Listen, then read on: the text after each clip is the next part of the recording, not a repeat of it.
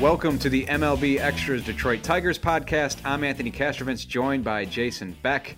And Beck, I hope you had a great Thanksgiving, but let's get down to business because that's what the Tigers did on Tuesday. They reached an agreement with Matt Moore on a one-year, $2.5 million contract, pending a physical, of course. And Matt Moore is, of course, former top prospect with the Rays. He's had some rough seasons of late. He won 13 games for the Rays and Giants in 2016, but he went 6-15 with a 5.52 ERA for the Giants in 2017. And he was traded to Texas, where he went 3-8 with a 6.79 ERA in 39 appearances, 12 of them starts. So, Beck, what do you think of this move for the Tigers? I think they're basically trying to repeat what they did with Mike Fiers this past season. Try to get a guy on the rebound, get him back to being a productive pitcher, a valuable pitcher, and then ideally flip him around the trade deadline, trade him for prospects.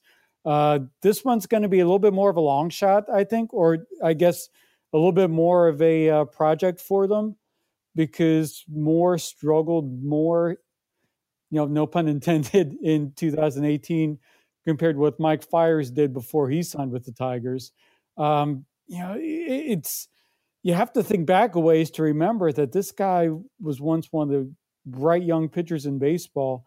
He hasn't been the same since Tommy John surgery about 5 or so years ago, but there's still some stuff there. The Tigers like the strikeout rate, which has remained pretty consistent around the 7 to 8 per 9 inning range, and they like some of this stuff. But the hard contact has been the problems with him. He's got to do better to limit how many times opposing hitters barrel him up and try to get a little bit more deception or maybe even develop some new pitches there. It's going to be a work in progress, but the Tigers see some upside and they think there's something to work with. At the very least, it's a low-risk deal. By the standards of baseball, these days, $2.5 million is not a whole lot of money, and you're not really risking much in terms of a roster spot since you were looking for veteran guys to fill innings anyways. So what does this mean for the Tigers now as it relates to the pitching market, Beck? Are they done now with Moore, or is there more moves to be made there? Well, the Tigers are going to keep looking. We thought they were done last offseason after getting Fiers. And then Francisco Liriano lingered on the market into spring training, and the Tigers pounced and were able to get a deal done. They were looking at other guys before Liriano. I suspect we're going to see something similar now. They might be done in the short term, but I think as the market plays out and we see who potentially gets left behind, the Tigers are in a position where they can look for some bargains and look for some more rebound candidates to try to get something done. They're going to be looking for short-term deals, ideally one-year contracts, because they do still have that crop of top pitching prospects on the way. If not by the end of 2019 for them to start arriving, then ideally for the start of 2020. So they're going to want to keep some spots open there. So I'd be surprised if they did any multi-year deals. So, Beck, Friday is the non-tender deadline in MLB, and the Tigers have a handful of arbitration candidates, I believe 9 total, but the one prominent name on that list right now, as it pertains to the non-tender deadline, is James McCann. He's projected by MLB Trade Rumors to make $3.5 million in 2019. In 2018, he hit .220 with a .581 OPS. So the question has been posed before. I'll pose it again. Where do things stand with James McCann and the non-tender deadline? It's eerily quiet. You don't seem to be hearing much every time I check in, which I don't know. You can kind of read that one of two ways. Either they're figuring on going through the process or they've already made decisions. So it's really an interesting situation for them, especially for a rebuilding team that has the catcher of the future coming up the system. Jake Rogers was in the Arizona Fall League. He's expected to open next season at AAA Toledo. Could be, behind the plate in Detroit by the end of next season. but you need that bridge year to kind of cover that. And so the Tigers have to figure out, are they better off investing the money to keep McCann around for one more year, hoping for an offensive turnaround, and maybe being able to flip him for a couple prospects, or a prospect or two at next summer's deadline or next offseason?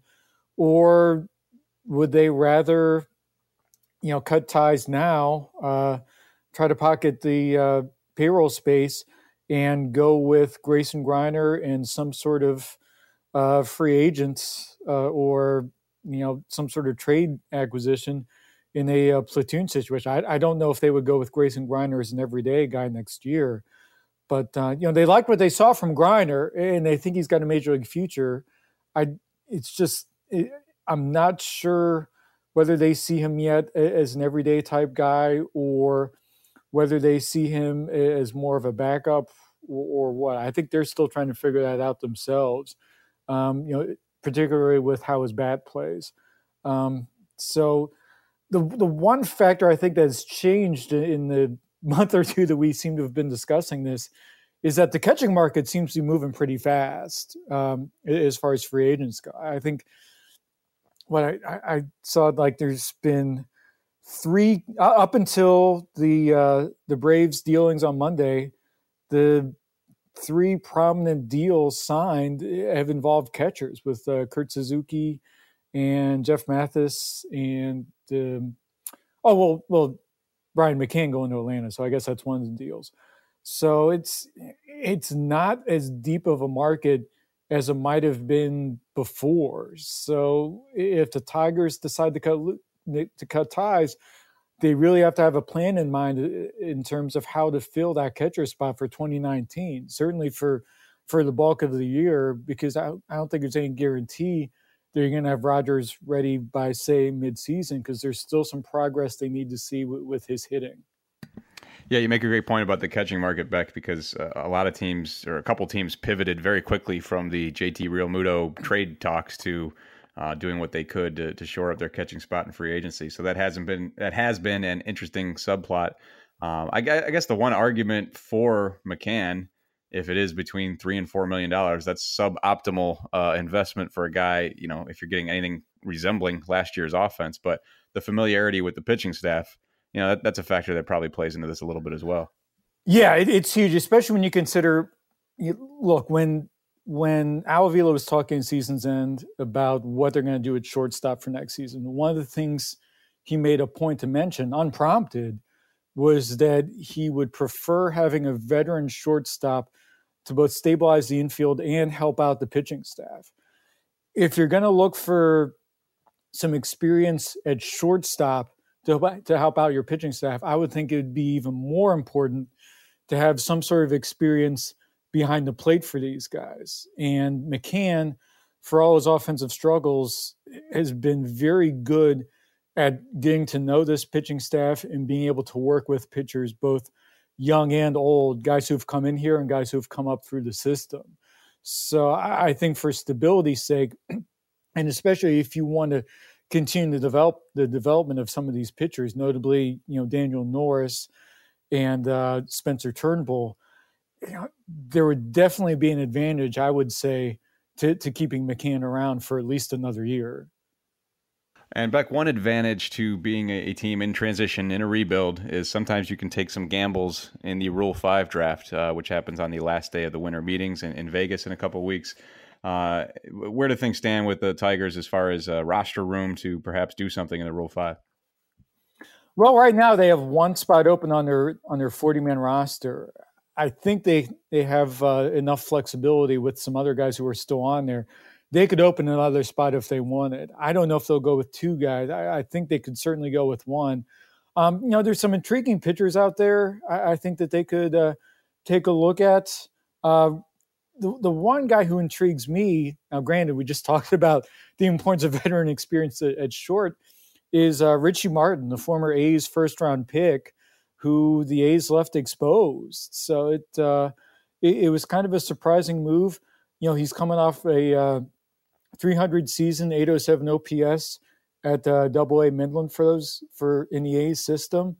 Not a ton of power, but he's the type of guy to where if you're looking for a stopgap and you feel like you can, live with the inexperience there, I think it'd be an interesting shot, because even if you believe that Willie Castro or Alcantara, that one of those guys is your shortstop of the future, I think Richie Martin could easily be turned into a utility guy a la Nico Goodrum, and you can get some value out of that. So it's going to be interesting to see if the Tigers decide to do that. Richie Martin actually does have some Detroit ties. He was born in Detroit according to his baseball reference page, even though he ended up going to school down in Florida. So, and he ended up going in the first round, a couple picks before the Tigers' first pick in 2015, which went to Bo Burrows, who's now climbing his way up the Tigers system and should ideally open next year at AAA Toledo. So, Beck, getting back to free agency, we know a big spot that the Tigers have to shore up is the shortstop spot. Is there anything going on there? Oh, absolutely.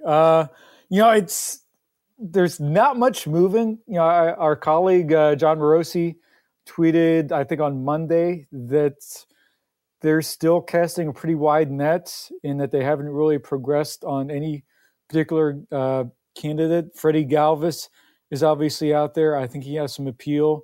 I think the question with a guy like that is how many other teams in better situations would be checking in on him? Maybe teams that can offer a little bit more long-term stability, maybe a multi-year deal there. Jordy Mercer is certainly an option. Adeiny Echeverria. I think Echeverria is starting to look like more of an option for them now that it appears the Yankees will try to go a different route to fill their shortstop void for the first half of next season while Didi Gregorius is recuperating. Morosi did raise the idea of Alcides Escobar. He does definitely have some familiarity with the Tigers, having been a division rival with the Royals for so many years. I think there's some concern on the Tigers' part about his defense and whether he's at that age where it would be tough for him to be an everyday shortstop, whether he can make the plays the Tigers want their shortstop to make. So I'd kind of be surprised on that end, but you can't really eliminate it. But, as Morosi said, they haven't even started narrowing that list. So, I have a feeling that we're going to still be talking about the shortstop market into the holidays and beyond. And maybe as we close in on spring training, depending on how far the Tigers decide to wait and how slow the market moves. Well, I look forward to that, Beck. Why don't I just record myself asking you about the shortstop situation, and then we can just rerun it every week, and you give me the latest answer. How about that? Yeah, we can just plug that in. Maybe add some names to spice it up. I don't know. We'll see what happens. At some point, who knows? Maybe we'll even get some speculation that Jose Iglesias could come back. Although I haven't gotten any indication of that, and I think that would be a long wait to see something like that happen. Well, in better news and interesting news, Matthew Boyd and his wife Ashley. A lot of people went home for Thanksgiving. A lot of people stayed home for Thanksgiving. They were in Uganda for Thanksgiving. What was going on there? Well, Matthew Boyd and his wife Ashley started up a foundation on their part last summer to basically adopt a home that a husband and wife in Uganda had created to shelter, I believe, about 36 women and girls who had been victims of human trafficking. And it was a really interesting move when it happened. But, talking with Boyd over the course of the summer and then into the fall, he and his wife felt like it was their calling. His wife had worked in Africa as part of her social work career, before her and Matthew had a child. So, she has experience there, and they decided to start a foundation, basically fund this home and try to give these women and girls not only, a safe haven, but also provide them with education, with resources to try to lift themselves out of desperate situations and try to lead meaningful, productive lives, and hopefully carry it forward into the communities where they're from, and try to continue this fight. And they've created a website, kingdomhome.org, where people can go in and either make a one-time donation, or they can sponsor a child, or try to help in any sorts of ways. But they went to Uganda over Thanksgiving. It was actually Matthew Boyd's first time over there. Ashley had been there before, and they were able to check out the facility and also potentially scout places to create other homes or build a full-time home going forward. Because right now, I believe they're renting the house that these people are in right now. But it's really been a fascinating story, and it's been great on the Boyd's part to do this, and it's really raised a lot of awareness of a situation that's really been kind of a quiet crisis, not only in Africa but worldwide, including around including the United States. Yeah, so I remember the former Giants reliever Jeremy Affeldt, and other teams, of course, but I always associate him with the Giants. That was a cause near and dear to his heart, and to have to feel a calling like that, to have a passion like that, and to pursue it in that fashion, that's really awesome. So good on the Boyds for all the great work they're doing over there, and good on Jason Beck for keeping us updated on all things Tigers throughout the hot stove season. Thanks for doing this, Beck. Thanks for having me on. Talk to you next week.